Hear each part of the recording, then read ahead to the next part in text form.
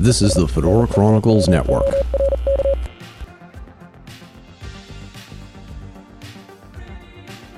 This is the Fedora Chronicles radio show and the Dieselpunk simulcast special, an interview with Mr. Pycraft himself, Bernando Andrade de Sena.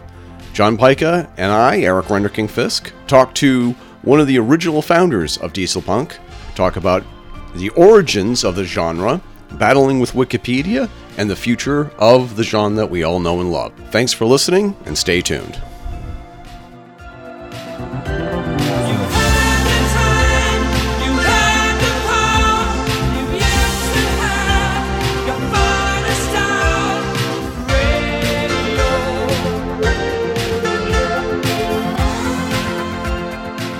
Hey there, guys and gals, all you hepcats, cool kittens, you diesel-powered disciples of cool.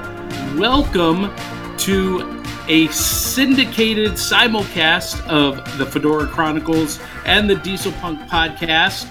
I am your co-host, the artist also known as Big Daddy Cool, the bamboozleist John Pyka. You can call me Johnny, and I am coming to you live from a remote, undisclosed location in Nash Vegas, Tennessee, and joining me via the magic of the internet, the man, the myth, the legend, the deacon of Dieselpunk, Mr. Eric Renderking Fisk.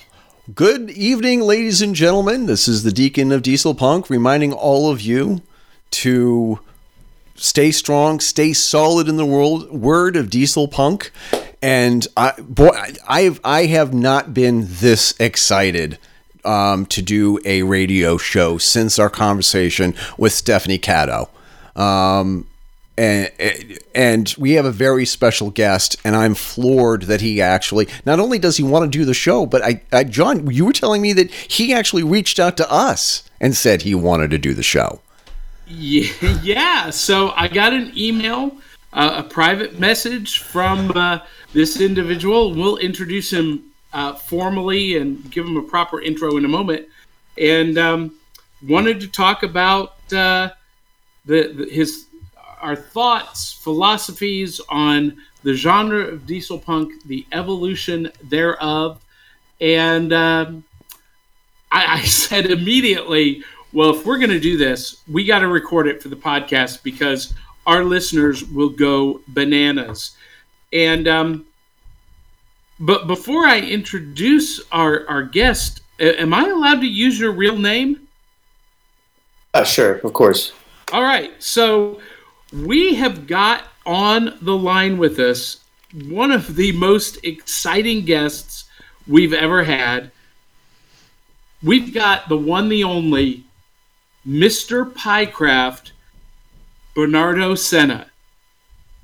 And what's that? I just said hi. Sorry. And if you're a listener of this podcast and you don't know who Mr. Pycraft is, you've obviously not been listening for the last 7 years. Mr. Pycraft, and I'll let you expand on this, Bernardo, but Mr. Pycraft is one of the authors of what we consider one of the founding documents of the genre of dieselpunk. He co-authored an article with Nick Ottens and helped set up the Wikipedia page for dieselpunk. And according to our conversation, Bernardo, little did you know back then, about 10 years ago, that your article, I think it was Discovering Dieselpunk, that you would go on to become a founding father of the genre, and not only a founding father of the genre, you would have your own branch of the genre known as Pycraftian Dieselpunk. So I thought it would be cool. First of all, introduce yourself a little bit more, tell a little bit more about yourself to the audience, and then we'll dig into the history you have with Dieselpunk, where you got in, where it started, where it's gone from there, and we'll talk about our thoughts and feelings and philosophies about it. That's great. Yeah, sure. That's a very nice introduction, and as you just stated, yeah, I was a kind of a bit surprised at how far the Pycraft name went since I first started working with Nick, fleshing out the whole. I'd say I guess you could call it a genre at this stage, right? Like Dieselpunk. So, would you want to know more about? You want to know like who I am in real? Yes. Yeah. Well, as already stated, I'm Bernardo de Sena. I'm actually an American. I'm American Portuguese. I grew up mostly in Europe. I am American, obviously. I'm from New York originally. And I've been traveling around a lot in Europe and working in different places. My field is actually in film, so I'm a creative producer, a writer as well, and I have also always been since I was young, really interested in writing, but specifically in the genres of horror and sci-fi. Growing up, I grew up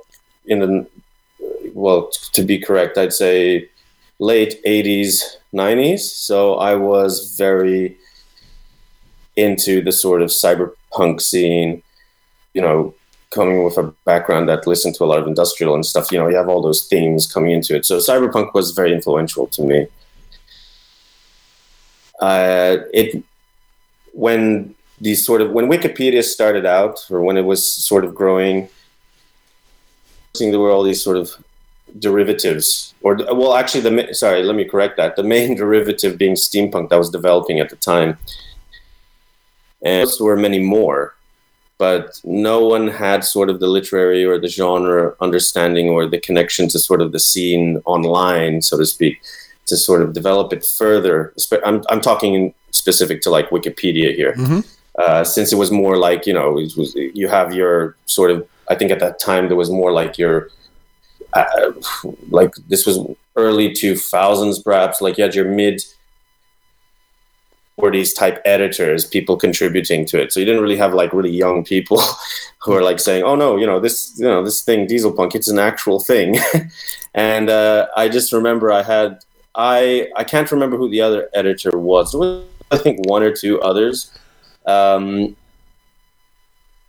We basically were fighting to have like a stub or something to sort of claim for Diesel, to claim that Dieselpunk is a thing because of Children of the Sun, and it was defined as of yet sort of subgenre to cyberpunk, but it wasn't fully developed yet. And yeah, that was an ongoing fight, and then this was back in, we're talking like 2005. I think the history of the Wikipedia article, you can probably find it. It's from 2000, it was around 2005. And, it got shut down multiple times, and they were even shutting down the steampunk page too, because they, typical Wikipedia, like saying, well, this is, you can't really source this, and this is not reliable, and so forth. Anyway, then Nick Ottens, he contacted me because he found the history of the article, and he's like, oh, you seem to have been, put a lot of effort and work into this, and are really into this. And Nick obviously was at the time sort of developing his Gatehouse Gazette, which was primarily focused on steampunk, but he was sort of verging also into Dieselpunk as well, because he found a lot of affinity towards it, the idea and the concept. And he approached me about it, and he wanted to sort of flesh it out more and discuss it more, because he found that there was sort of developing, which is what I saw as well, developing trend of people being interested in this. And yeah, I guess that's where we got to the stage of the first article that he published on the Gatehouse Gazette, which I think it was 2008. Yeah, Discovering Dieselpunk, like you mentioned. And it just grew from there. and I sort of started working more on a few more articles relating to it, which were published through the Gatehouse Gazette, and we started also seeing more how the community was evolving and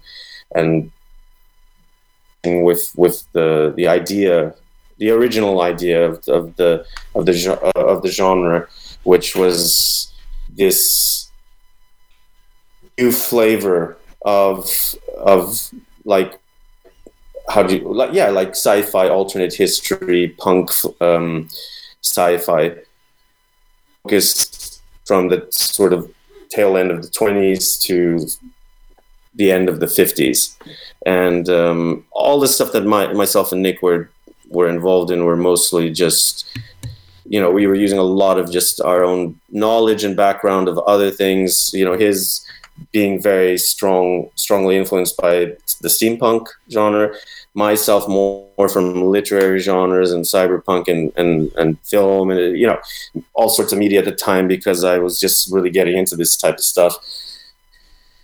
Always been a fascination of mine. So yeah, I've probably ranted on now enough about the history of the whole that, but that's sort of like how it began, and then I sort of let it go. I got preoccupied with a lot of things after that. I don't even remember where I was. I think I was in London. Yes, I was in London at the time when this all sort of was taking place. Had a lot of things that I left London, and I was very busy, and I sort of lost touch with Nick.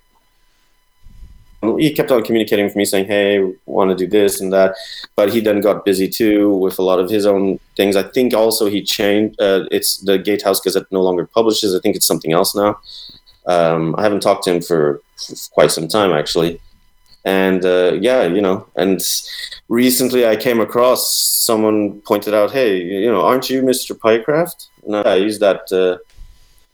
That was like my handle. I used a lot online for a lot of stuff, for Wikipedia, but everything else. And I came across the fact that, oh wow, so there's this big thing now that people are using, like Pycrafting and stuff. And then I came across, your podcast and listened into some of your own critique and then input, feedback, I should say, more about about everything, and I found it interesting, and also, like I said, I was kind of surprised at like what had developed out of all of this, and I'm actually happy though to see that Dieselpunk is now an actual thing that is taken seriously. And revisiting even the article on Wikipedia, I see a lot of the article is still there, and it's just funny to see it after all this time. Because we did fight a lot, myself and Nick as well, after we published, to try to make sure that, this wasn't just something off the top of our heads. We were really trying to define. We noticed that other people were really into, and it was a growing trend. So yeah, so I'm really happy to be here and to be with two diesel heads like yourselves. Yeah. Of all of this is that I've always liked Dieselpunk as a genre. As I said, like, I've always been really interested in all the literary, coming from my background of cyberpunk, and so I can't really state that I'm a diesel head, which is kind of weird, because you have like something that comes from a cyberpunk background, like from my perspective, and then from the steampunk, which is Nick's, and it's kind of funny that we were both fighting for the cause of this thing, which means a lot to a lot of people, and I really respect that for the fact that it's come into its own, and so happy, because at the time I saw that this was going to be that. I saw that, with any subgenre, it's just part of my thing that I really that's why I kind of love things to do with like culture, popular culture too, especially when it's related to literature and film and so on. It's going to be a thing because of just what I noticed coming out of, like, in the film. I think it was Sky what's the name of the title now? I lost it.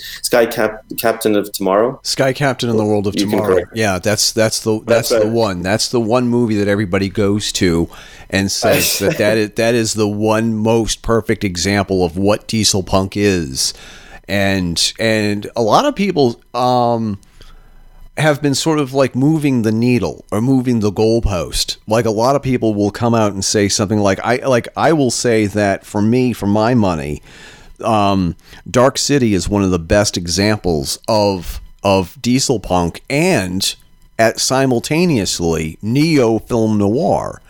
And other people try and throw in The Rocketeer, Raiders of the Lost Ark, the Warren Beatty, Dick Tracy movie. And it seems to me as if it's a healthy thing that John and I have been friends, and we've been talking about this for more than 3 years, talking about what is and what isn't Dieselpunk. And it seems like the favorite pastime of Dieselpunks is debating, arguing, and fighting about what is and isn't Dieselpunk. Johnny, am I off base there? No, you're absolutely right, Eric. But I want to backtrack just a minute, because Mr. Pycraft, you said something really profound, and I don't even think you said it. Talking about your interpretation of what the Dieselpunk era is, you said early 20s. Through the end of the 50s. Yeah, I actually, well, not early. Oh, I said tail end 20s, but yeah, you can count in the early 20s too. Like, I mean, yeah, go on. Sorry. Well, what's profound about that is that Eric and I, have been arguing with other Dieselpunks in the community about what that timeline really looks like and how far it extends, and it's always been my assertion that it's 1957. That's like a hard date because that's the launch of Sputnik, but we've gotten a lot of pushback on that for years, so I just want it to go on the record that one of the founding fathers, one of the holy trinity of Dieselpunk, just agreed with me. So, anyway, there are going to be a lot of people freaking out over the fact that one of the founders of Dieselpunk has said has agreed with John. So maybe, hopefully, we can finally put this argument to rest.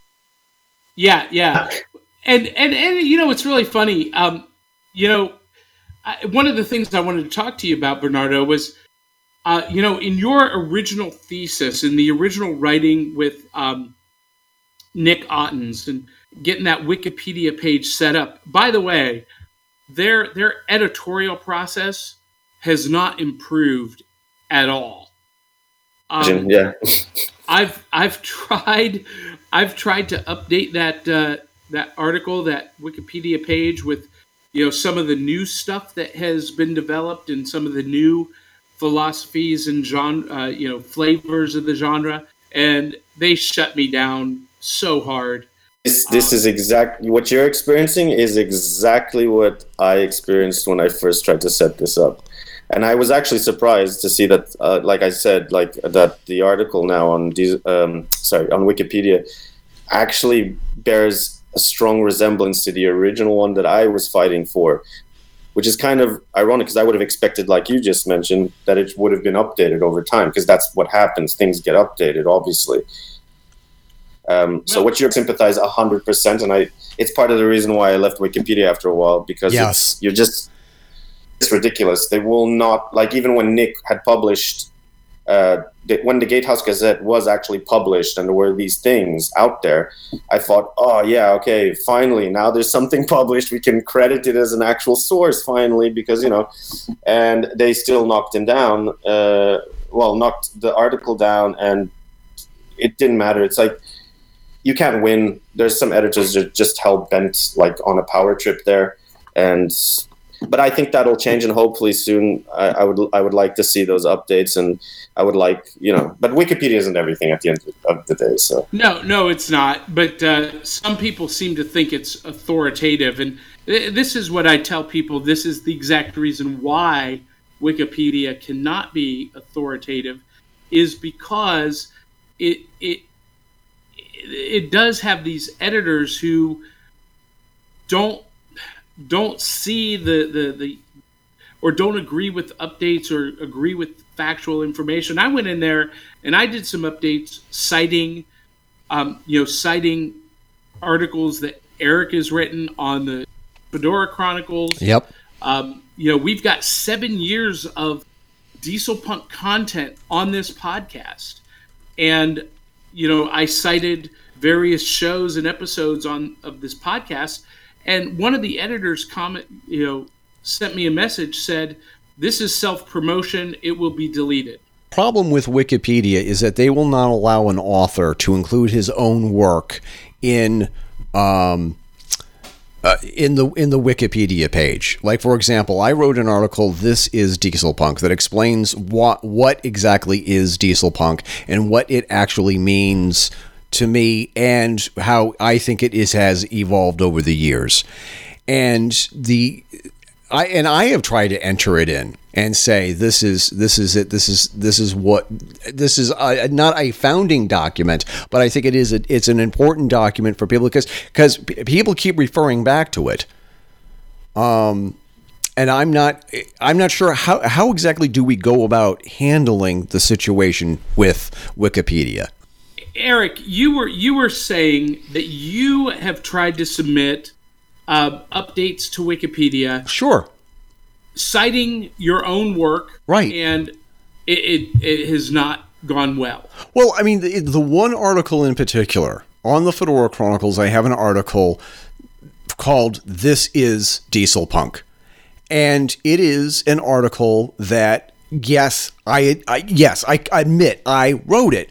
Other people go back to it saying this is what Dieselpunk is, and a lot of other people say, fair enough, say this Eric does not know what he's talking about, and that's fine as long as there's the conversation. But I don't even get an alert back saying you can't cite your own work.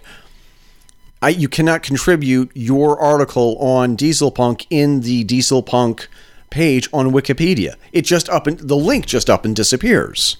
So I don't know what do you say to that?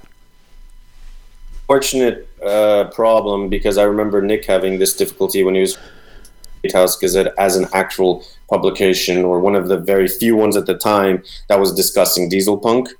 Not even trying to he wasn't trying to he was just putting it in the resources part.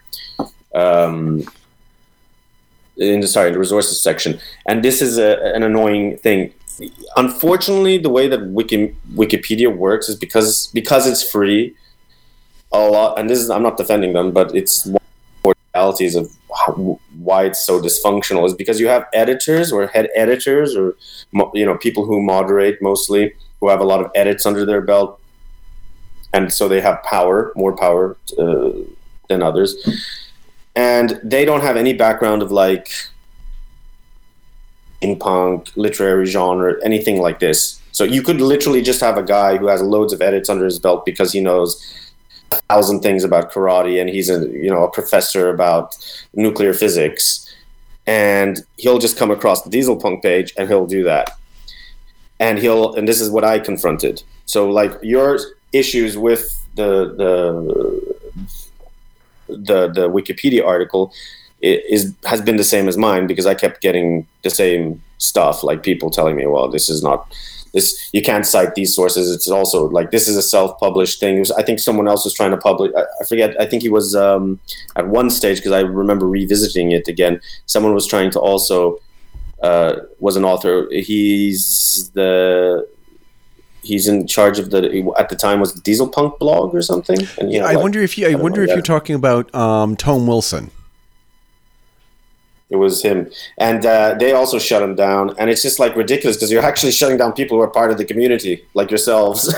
And it's just, you can't win because they're saying like, we, cite sources and cite relevant material to this article. And it's like, yeah, but you're shutting it down.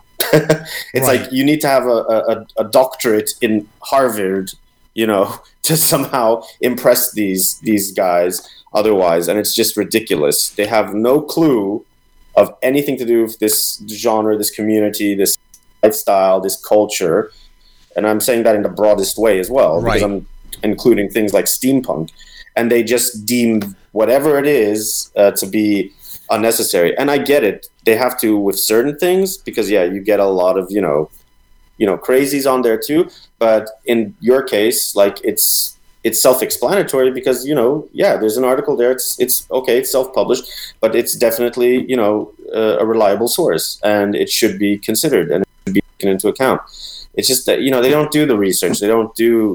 They expect you to jump all the hurdles, and that's what I was trying to explain. Like from the beginning, what I was trying to do, even just for a short little article to promote the fact that. This was because before there was an actual article, it was literally like just a short derivative article, just explaining, Lewis Pollack, Children of the Sun, and just very, very.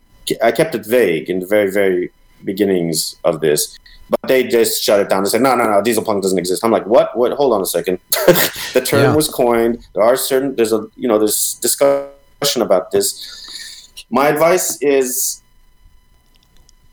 At one point, it will be included because you'll probably get someone who has, perhaps more authority, who's connected to this community, and he will include it.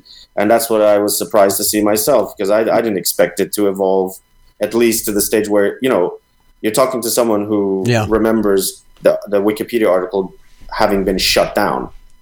So I'm actually kind of surprised that the article's even there to begin with, So one of the things, one of the things I just want to include here, there are 65 different sources, and they have a whole bunch of stuff from Tome Wilson that wasn't there the last time that I checked. Under the references, there's 65. Not one of the things that John Pyka and I have done. There's stuff that Larry Amiot has done, but there's nothing there from John Pyka or Eric Renderking Fisk, and I don't know what to say about that. I think that's disappointing. That's very disappointing, and I wish I could change that. I can't, unfortunately, because I haven't been associated with Wikipedia for a very long time. Since it's exactly that feeling I explained to you.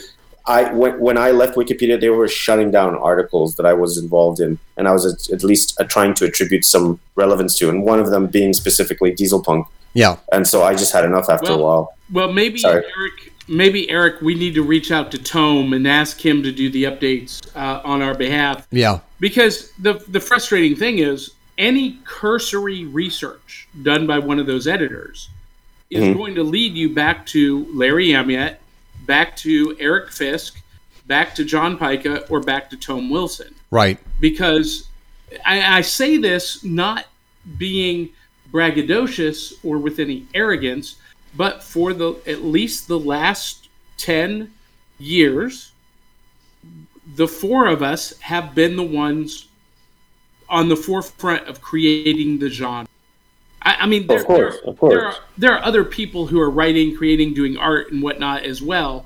But in terms of publishing material, it's been the four of us. And so that gets frustrating because one of those Wikipedia researchers could just, Google my name and find, he's the Dieselpunk podcast for the last 7 years. Okay, he has some equity in this. But anyway. Well, it's not only that. You guys have an authority to it too. I mean, I came across your podcast, and it wasn't just sort of like, random podcast, because for exactly the same reasons that you talked about. And this is what I mean. It's like they don't do that cursory research, unfortunately. It really sucks. And I think that's one of the things that weighs down on Wikipedia at large. And so many good editors who actually want to contribute to that platform have left. I remember back in the day because of that. I was one of those people. I left because I had enough. I was just so tired of fighting all the time and trying to explain that, for the same reasons you brought up. Obviously, in my time, there were less people like talking about it but still, like for the same reasons that you're discussing, I do think it's a disgrace. And I would only hope that, like you mentioned, there is an editor on there who can then bring to surface your work, because I think it's relevant and it should be included for sure. I think that for us to actually address this, I think we actually have to take the fight outside of Wikipedia and talk about it on Facebook and on Twitter and on our own platforms such as our websites, and say this is what's going on in Wikipedia, and this is what's going on with just in Dieselpunk. What else is being excluded from Wikipedia that should be in Wikipedia? And if you're going to reject somebody's article, at least jam them off an email saying this is why we don't think that you should be including this article.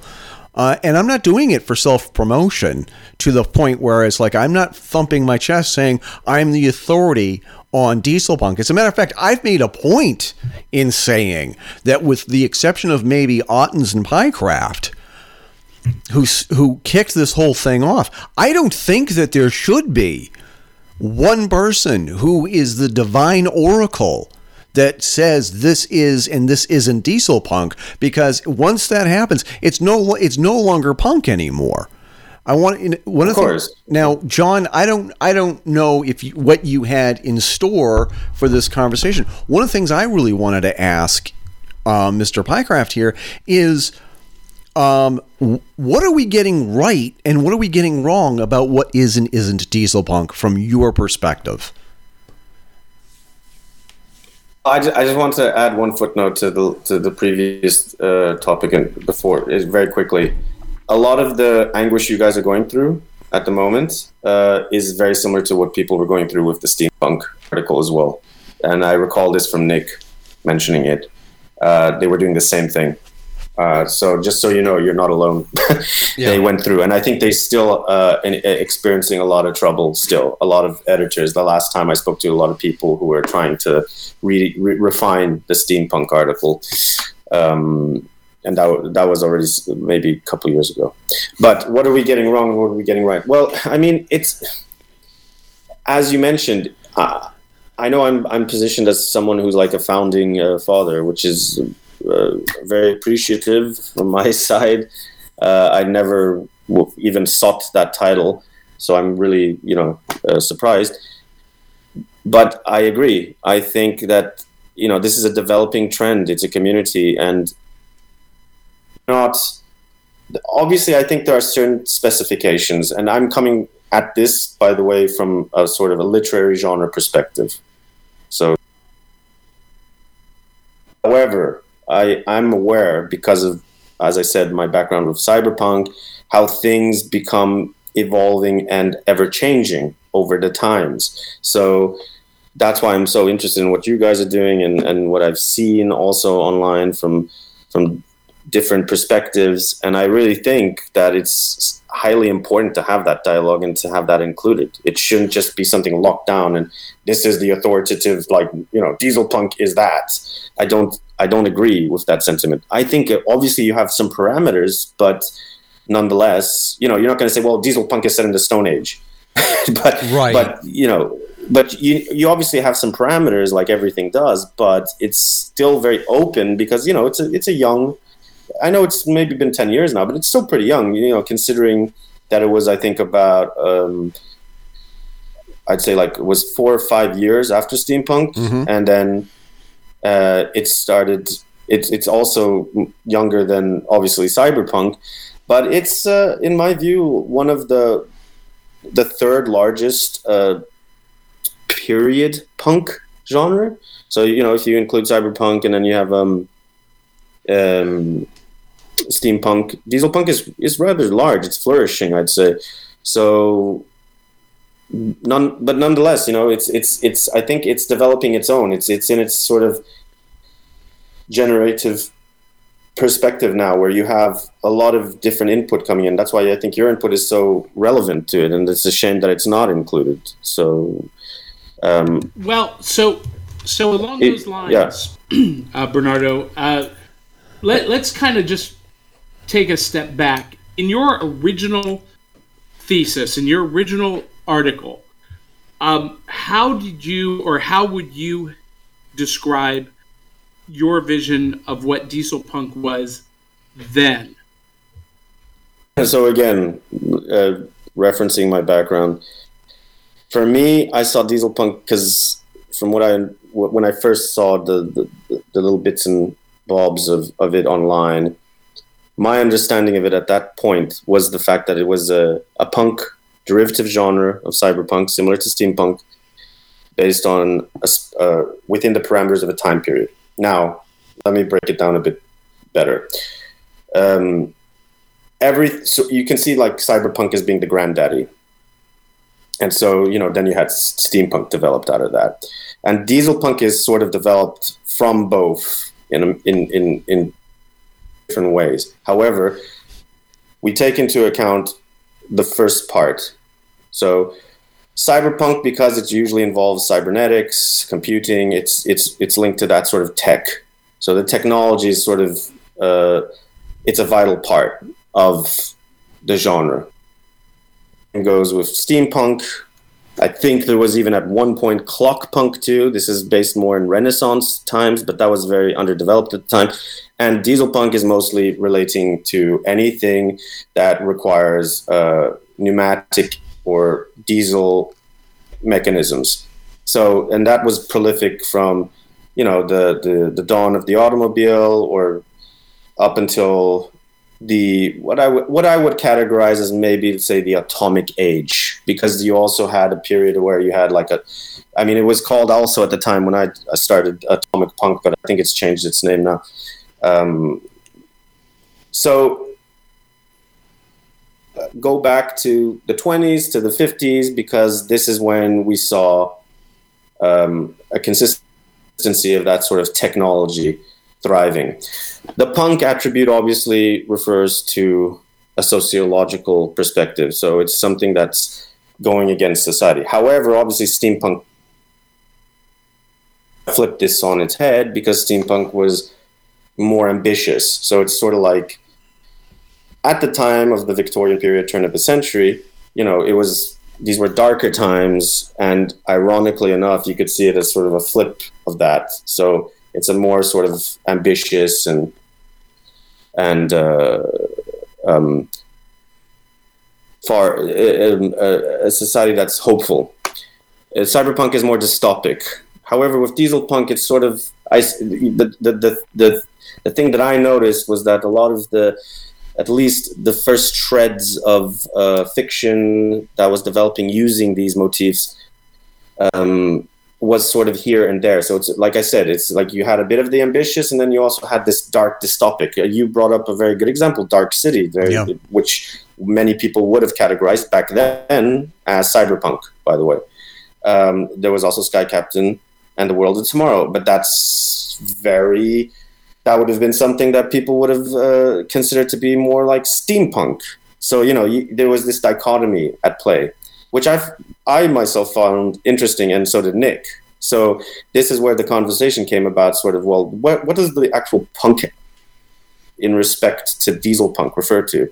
And that's where we delved into it a bit deeper by seeing the fact that, the 20s to the end of the 50s was a very tumultuous time. It was a tumultuous time. These were tumultuous times of the 20th century. You had the Wall Street crash, you had the World War, the end of the First World War, but you had like the Second World War specifically, and then the beginnings of a Cold War. So all of these things come into play, obviously, when we're looking at it from a societal perspective. And so for me, that's always how I attributed the punk and then the aspect of it. I think the diesel aspect has a lot to do with the tech, in terms of the development of that society, depending however that society has evolved, and the punk determines more so the societal outlook. However, in this case with Dieselpunk, it could be either a hopeful one to a certain degree because of the surrounding misery, or it could also be one that's very dystopic based on the consequences.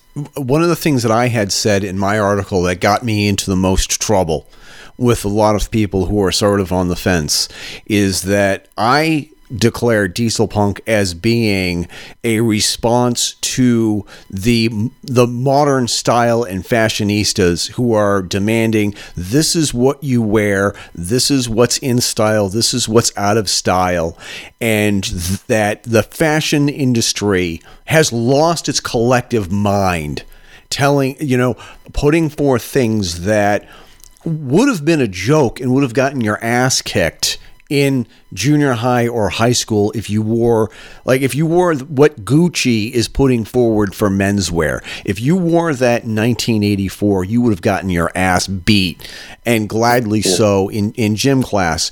Dieselpunk for me, or an aspect of Dieselpunk, is saying the fashion industry has no idea what it's doing.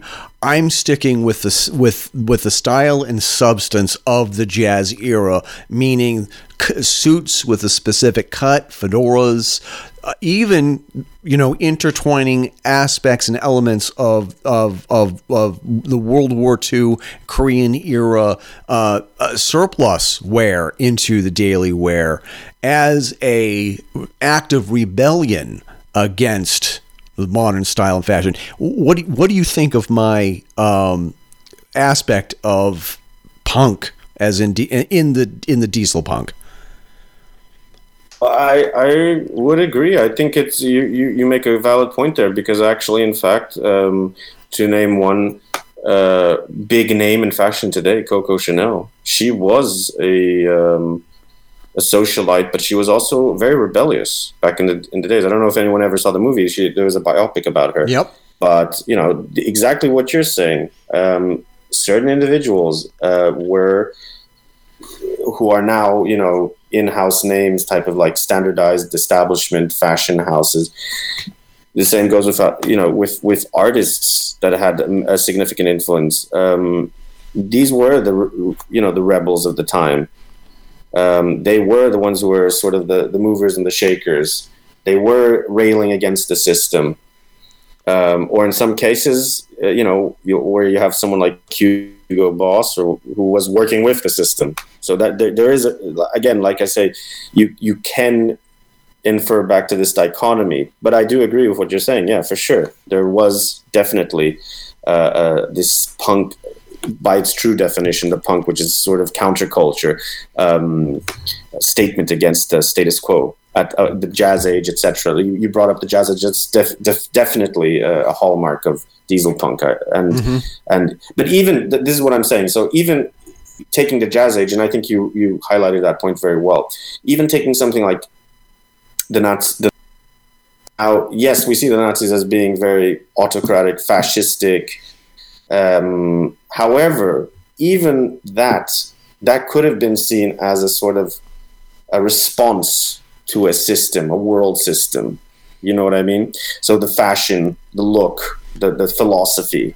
And don't get me wrong, I'm not trying to advocate for Nazism. Yep. I'm just trying to highlight an interesting point that you made, because even that, the reason I think that sort of it grew on people in Germany or in Italy, and not only that, let's look into like Stalin, the Soviet Union too. All of these things, they were sort of like a counterculture, and then obviously they became the status quo and etc. So yeah, I do agree. I think that these are specific elements to defining the look, the feel of Dieselpunk. Well, so I want to pick up on that. So, one of the things that, I've tried to make clear, and this is what I have seen, and again, Eric and I don't claim to be the authorities on this, but we are, the ones significant contributors Yeah. and part of the whole community, and I completely agree. And I, by the way, I don't claim. I also choose not to claim to be the significant authority here. All right, so but I just go on. But we have seen this genre evolve at least since I got involved 7 years ago. 7 years ago, when I was looking for something, a punk genre that spoke to me. You know, friends said, "Hey, have you ever gotten into steampunk?"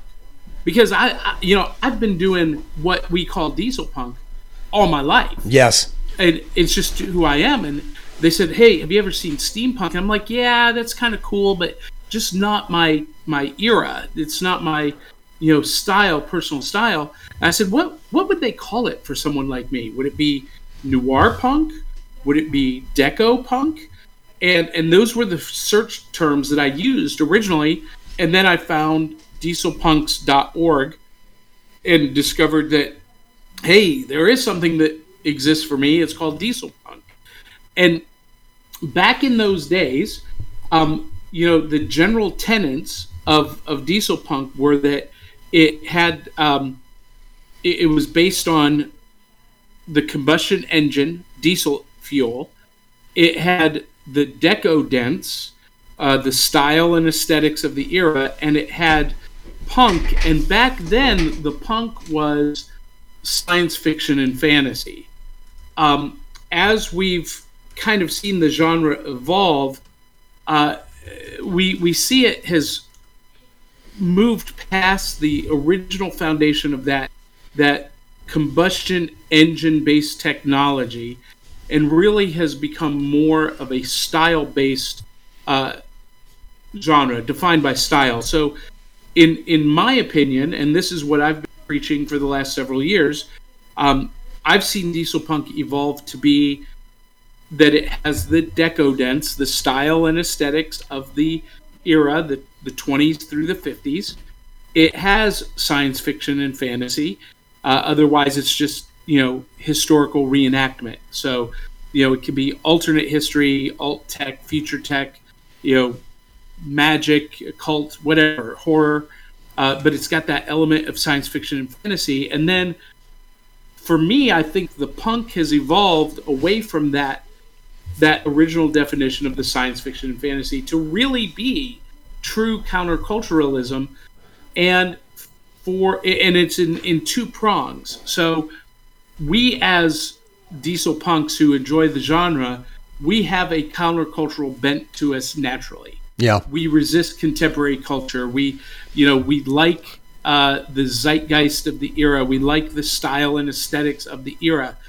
But then within the genre, within the work, the movies, the literature, the even the music to some degree, the punk is that those characters who are fighting against an authoritarian status quo, whatever that might look like. So, in truth, the punks are the subjects of the work. And anytime you have this battle, whether it's a physical battle, a psychological battle, a financial battle, a religious battle, whatever it is, a fight against that authoritarianism, that tyranny of the status quo, that is what makes it punk, in my opinion. You're not wrong there at all. That's pretty much. I mean, you defined it exactly as. Maybe I didn't define it as well, but that was pretty much exactly what the punk referred to in cyberpunk. Actually, if you look at all the material that is usually related to cyberpunk, it was exactly that. It's an anti-hero of, or in some cases, it could be a group, the same type of people that you would call as punks, right? That are fighting a system that's authoritarian or tyrannical. Yeah. And but as I said, the only thing that I noticed was because steampunk really subverted that. I don't know if because with steampunk it was sort of, it didn't, with a lot of, at least from what I recall from the early stages when steampunk was evolving, it took a different slant, whereas the punks were like the pioneers, you know, the explorers, they're like the heroes, and I saw that with a lot of material that sort of developed from the early, or at least the early to mid stages of when steampunk was sort of growing, and that was a sort of a different flavor of what the punk was. Like the punk was the dashing sort of hero, which would have been frowned upon by society. When you look at things like, you know, these characters like Alan Quatermain or whoever, like Sherlock Holmes, you know, we're talking about people who would be doing things that would be considered by society as like, you know, taking drugs or opium or whatever, or had a certain sexual prowess, etc. They would be frowned down by society, but still, these were sort of like heroic characters who would do something in the favor or in the interests of their, you know, of Great Britain, the kingdom, or and I'm talking about steampunk hero, obviously. Sure. And so I just thought it. I think that it was just like I said, like the way I saw with Dieselpunk is because you brought up also, which is very valid, the Roaring '20s, the jazz age. This was actually a pretty good period because this was like it was a peak point before we had the major fall, thanks to the Great Depression. Mm-hmm. So I do see the opportunity that you could, obviously in most cases, and like you mentioned, which is completely fact beyond a doubt, which we can look back to cyberpunk, is the fact that the punk is the one railing against the tyrannical system. But since steampunk came up, and if we're looking at it in terms of like, you know, if you put them in terms side by side in terms of a table here, Dieselpunk fits naturally in the middle, not only because of the time period, but I also feel like you can have this sort of hopeful element to it, you know? And that's what Nick was fighting for. Because, by the way, I completely agree with you, but Nick was actually of the position of like saying, yeah, but there is this hopeful element of Dieselpunk. There is this sort of like the leftovers of perhaps the steampunk philosophy, and that was what Nick was bringing onto the table, which I found interesting and gave a bit of that dichotomy that I mentioned earlier. Yeah, well, and we typically in the community divide Dieselpunk. We mark it as either Pycraftian, being dystopian or post-apocalyptic, or Autizian, which is hopeful Dieselpunk. And you know what? I'm trying to promote my own brand of Pycasian Dieselpunk, which is why not? Which is the bright, colorful, the loud, almost cartoonish Dieselpunk. You know, Mary Poppins Returns, Dick Tracy. You know, the musicals. That's kind of what I gravitate towards. Now, whether that takes hold or not, I don't know. I'm going with it, but I'm curious what you think about my thesis that it's evolved past the technology aspect and become more based in the stylistic aspect. So my thought process on that has always been that steampunk, you know, the development of society stopped with the development of the steam engine, and everything progresses, you know, everything stops technologically. And even though you have, you know, advanced technology, it's all based on the steam engine. Whereas Dieselpunk, what we see in the material that's being created is that, yes, the combustion engine is the fuel of the society, but really what happens in the Dieselpunk genres is that the style stops with that jazz age, the what we call now the diesel age between the 20s, and technology keeps moving forward. So you might have, you know, a warp drive nuclear powered starship, but it's got the Art Deco styling, and you know, the crew on board are wearing, you know, Hugo Boss styled uniforms. And so the technology continued to progress, but the style and aesthetics is what stood still. Actually, it's interesting you bring that up, because this has actually been sort of the issue that has developed also in the cyberpunk community. At one point, where does it, when it's no longer cybernetic, but it's something more than that, like Gattaca, and it's more about genetics. And that was, I think it's similar. I think, ironically, that Dieselpunk is sort of following the same model as cyberpunk in many ways, developing so much more because of, like you mentioned, the style. And I don't see a problem with that personally. I mean, from my perspective, and again, like you don't need to take this as like verbatim. I'm far from being the Pope of Dieselpunk, but just because of my background. What's that? Sorry. That's Larry Amiat. He's the Pope, the Diesel Pope. Oh, he's the Pope. Okay.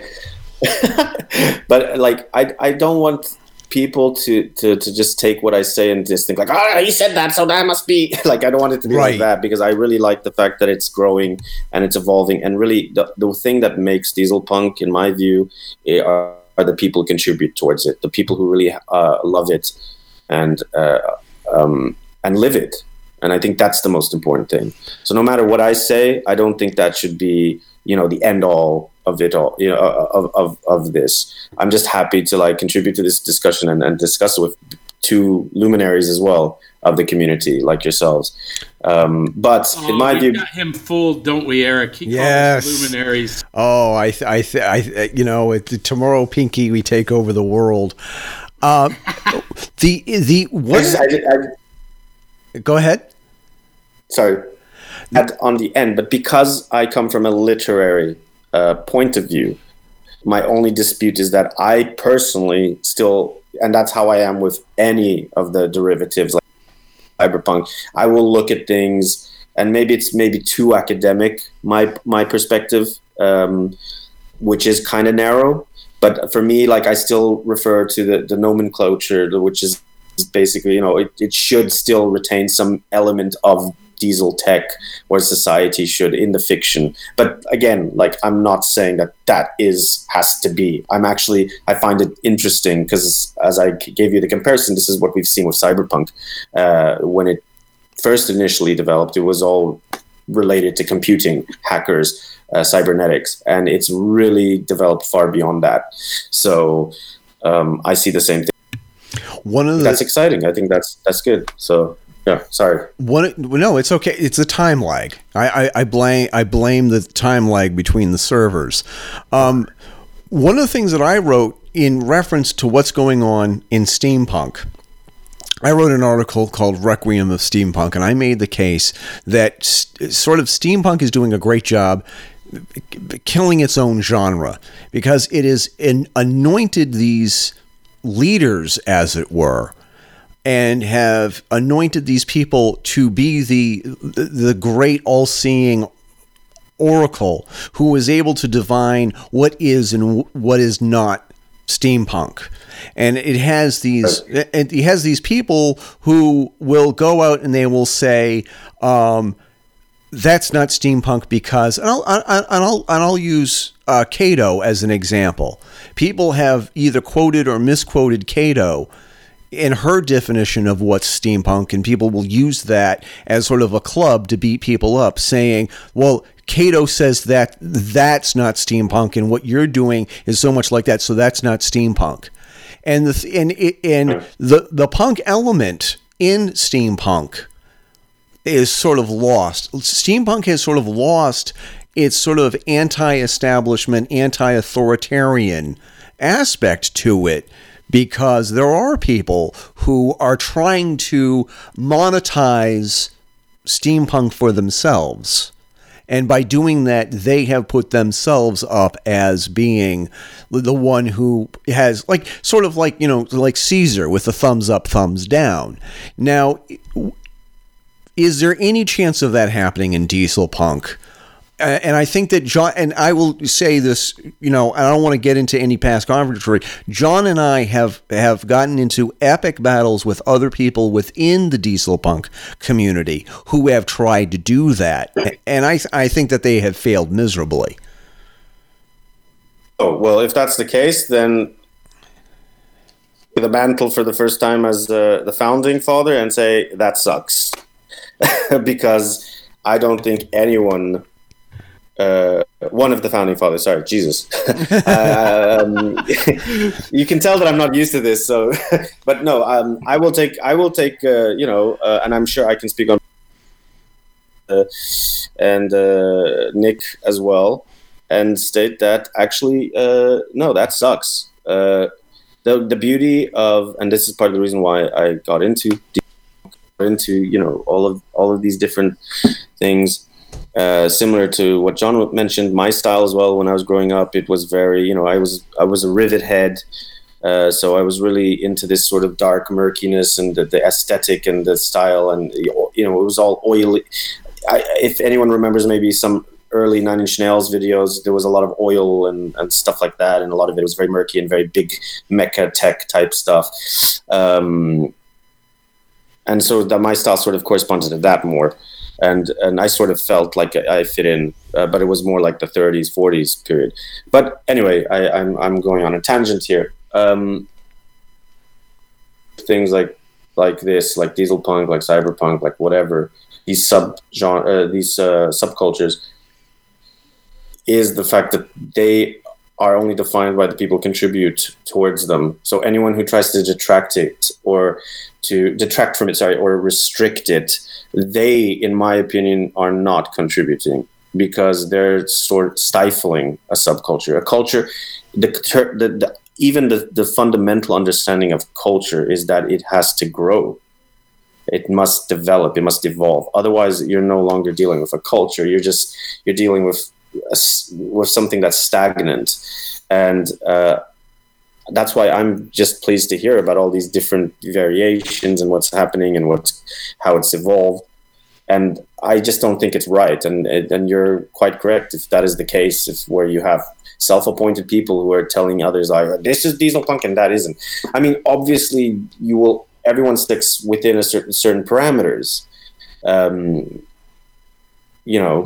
Because there are certain identifiable parameters, and I think it's okay to discuss them and have a dialogue about those, and maybe and obviously, you can go too far, perhaps. Someone who exaggerates and at one point saying Dieselpunk is both steampunk and cyberpunk, and that's a bit, that's going off the tracks here. But my point is, like, the parameters are one thing, but then if, like, you have a self-appointed person defining and trying to demarcate, like, a track for it, and, like you mentioned, monetize this for their own self-interest, I think that's wrong. And I remember that cyberpunk, thankfully, sort of was put into the common vocabulary by William Gibson, and he even said that he was astounded at how imaginative and creative the fans took this thing further.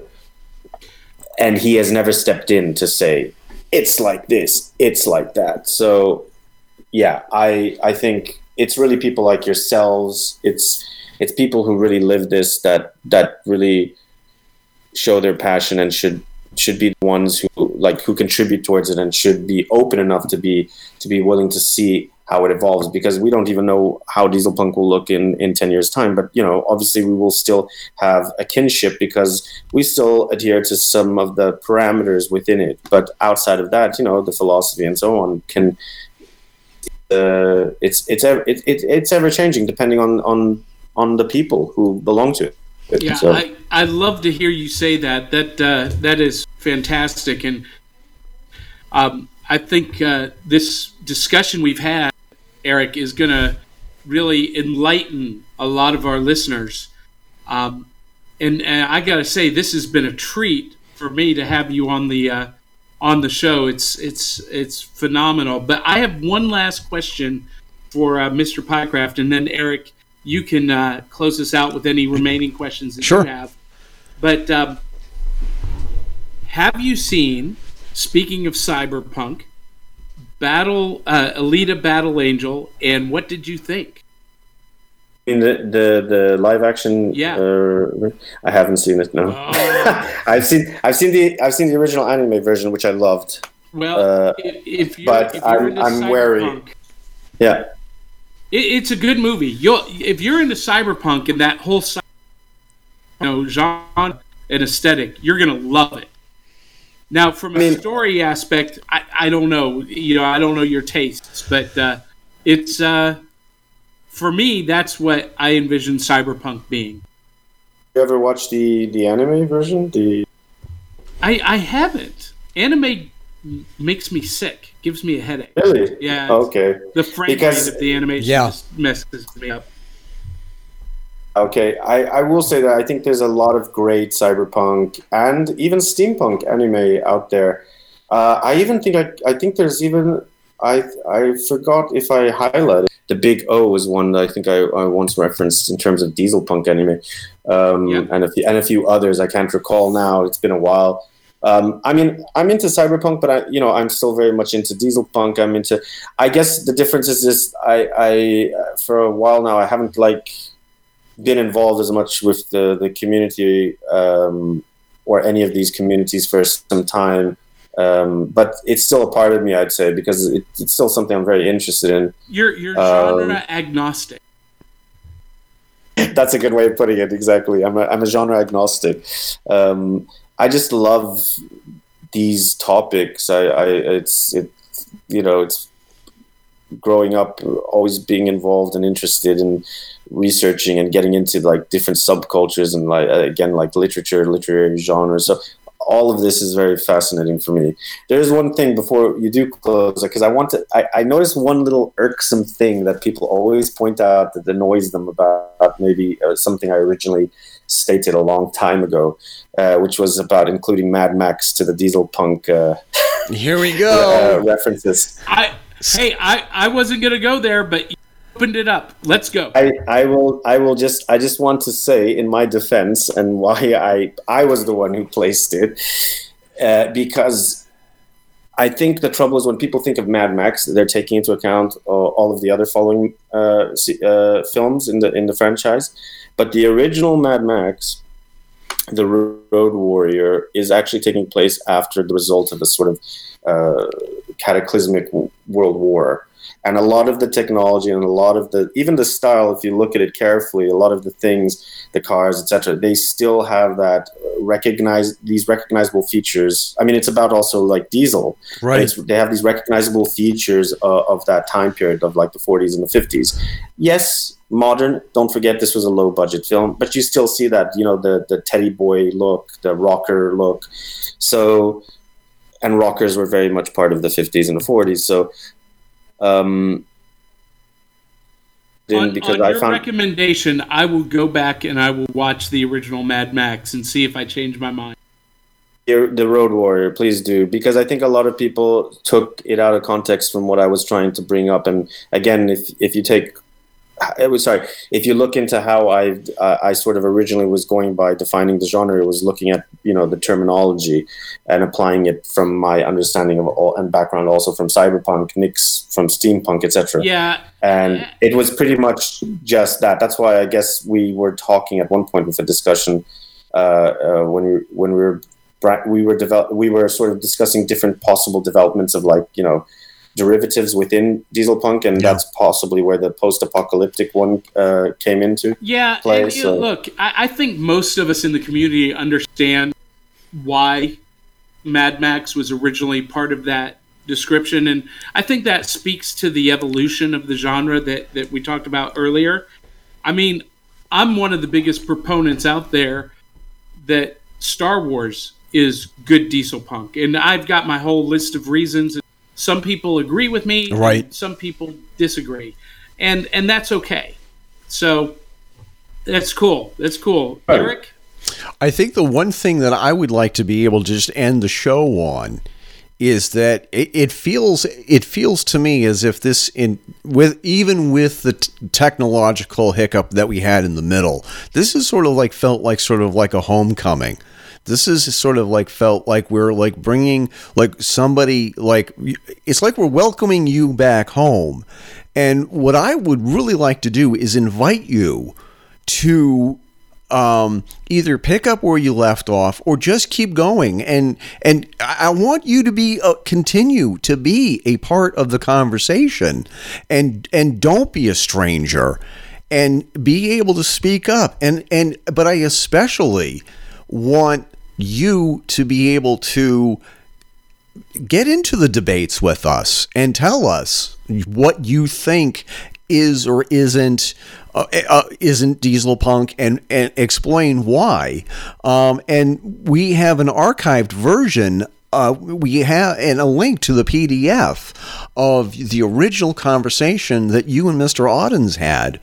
And just make sure that you understand that you always have a place here. Like, there's always a seat at the table for you.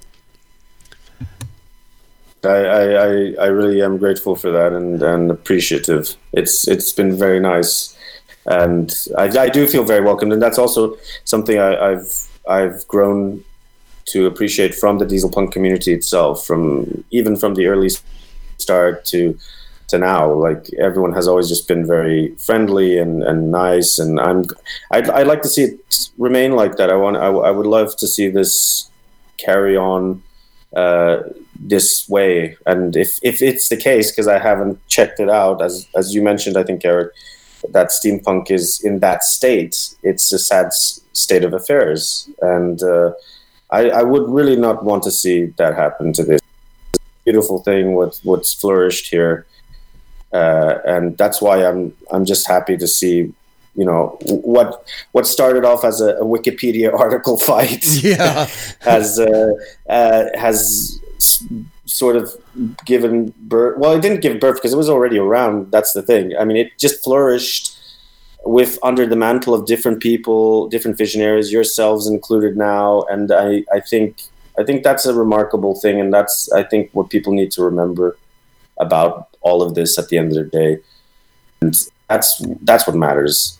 And if you feel part of it, if you're really into this type of thing, it's okay to like duke out ideas and defend your concept and try to, like, you know, just like John mentioned, you know, he feels Star Wars is Dieselpunk, and that's great, you know, and he has his own reasons and theories why. And maybe some people disagree, as he brought up, and I think that's okay. You don't have to agree with everything, but, you know, I don't think that we should have. If it is as I said, I've been outside of the steampunk community a bit, so I don't know what's going on there. But if it is the case where you do have these people who are determined to just block everything, I think that's wrong.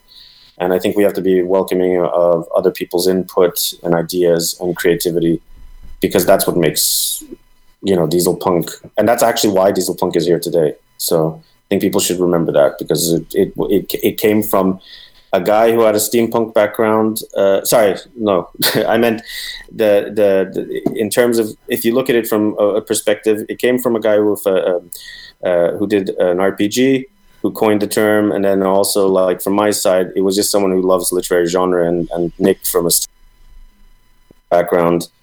And basically trying to group together the different ideas and thoughts of a collective of different people who perhaps didn't have the ability at the time to voice it, especially through a Wikipedia article. And you know, over time, this is what's happened. So it's a collective effort, in my view, and it always will be, and it should always remain like that. That's what I think. So that's phenomenal, and that's where I want to leave it. So, hey, well, that's I want to leave it. I want to leave it open for future podcasts. So, John, would you like to do the honors? And as I bow out, I will remind everybody to keep the chins up and your fedoras on. And John, and on behalf of the Dieselpunk podcast, the Fedora Chronicles, Mr. Pycraft, and Eric Renderking Fisk, this is John Pyka saying, until the next time, swing hard, swing often. We'll catch you on the flip side. This has been a simulcast of the Fedora Chronicles radio show and the Dieselpunk podcast. You can find out more about us via our web pages, thefedorachronicles.com and dieselpunkpodcast.com. Be sure to subscribe to us on Apple iTunes, Player FM, SoundCloud, and wherever podcasts can be found. Be sure to leave us a review on these platforms, and we promise we will read your comments and criticisms during our next recording. If your favorite subscription service doesn't carry the Fedora Chronicles radio show or the Dieselpunk podcast, let us know and we'll fix that as soon as we can. You can support the show by visiting our Zazzle page, zazzle.com/Fedora Chronicles. Exactly 12.5% of every purchase you make goes to keeping this and other shows on the Fedora Chronicles network on the air. Or you can become a Patreon. Click the Patreon link on our page, and for a mere $1 a month, you will get early access to this podcast, updates on what we're doing, and so much more. Thank you for all the support in advance, and thank you to all of our listeners who have contributed already. Once again, this has been Eric Renderking Fisk reminding you that this has been the Fedora Chronicles radio show from the Fedora Chronicles Network. Copyright 2019, all rights reserved. And one last time, keep your chins up and your fedoras on.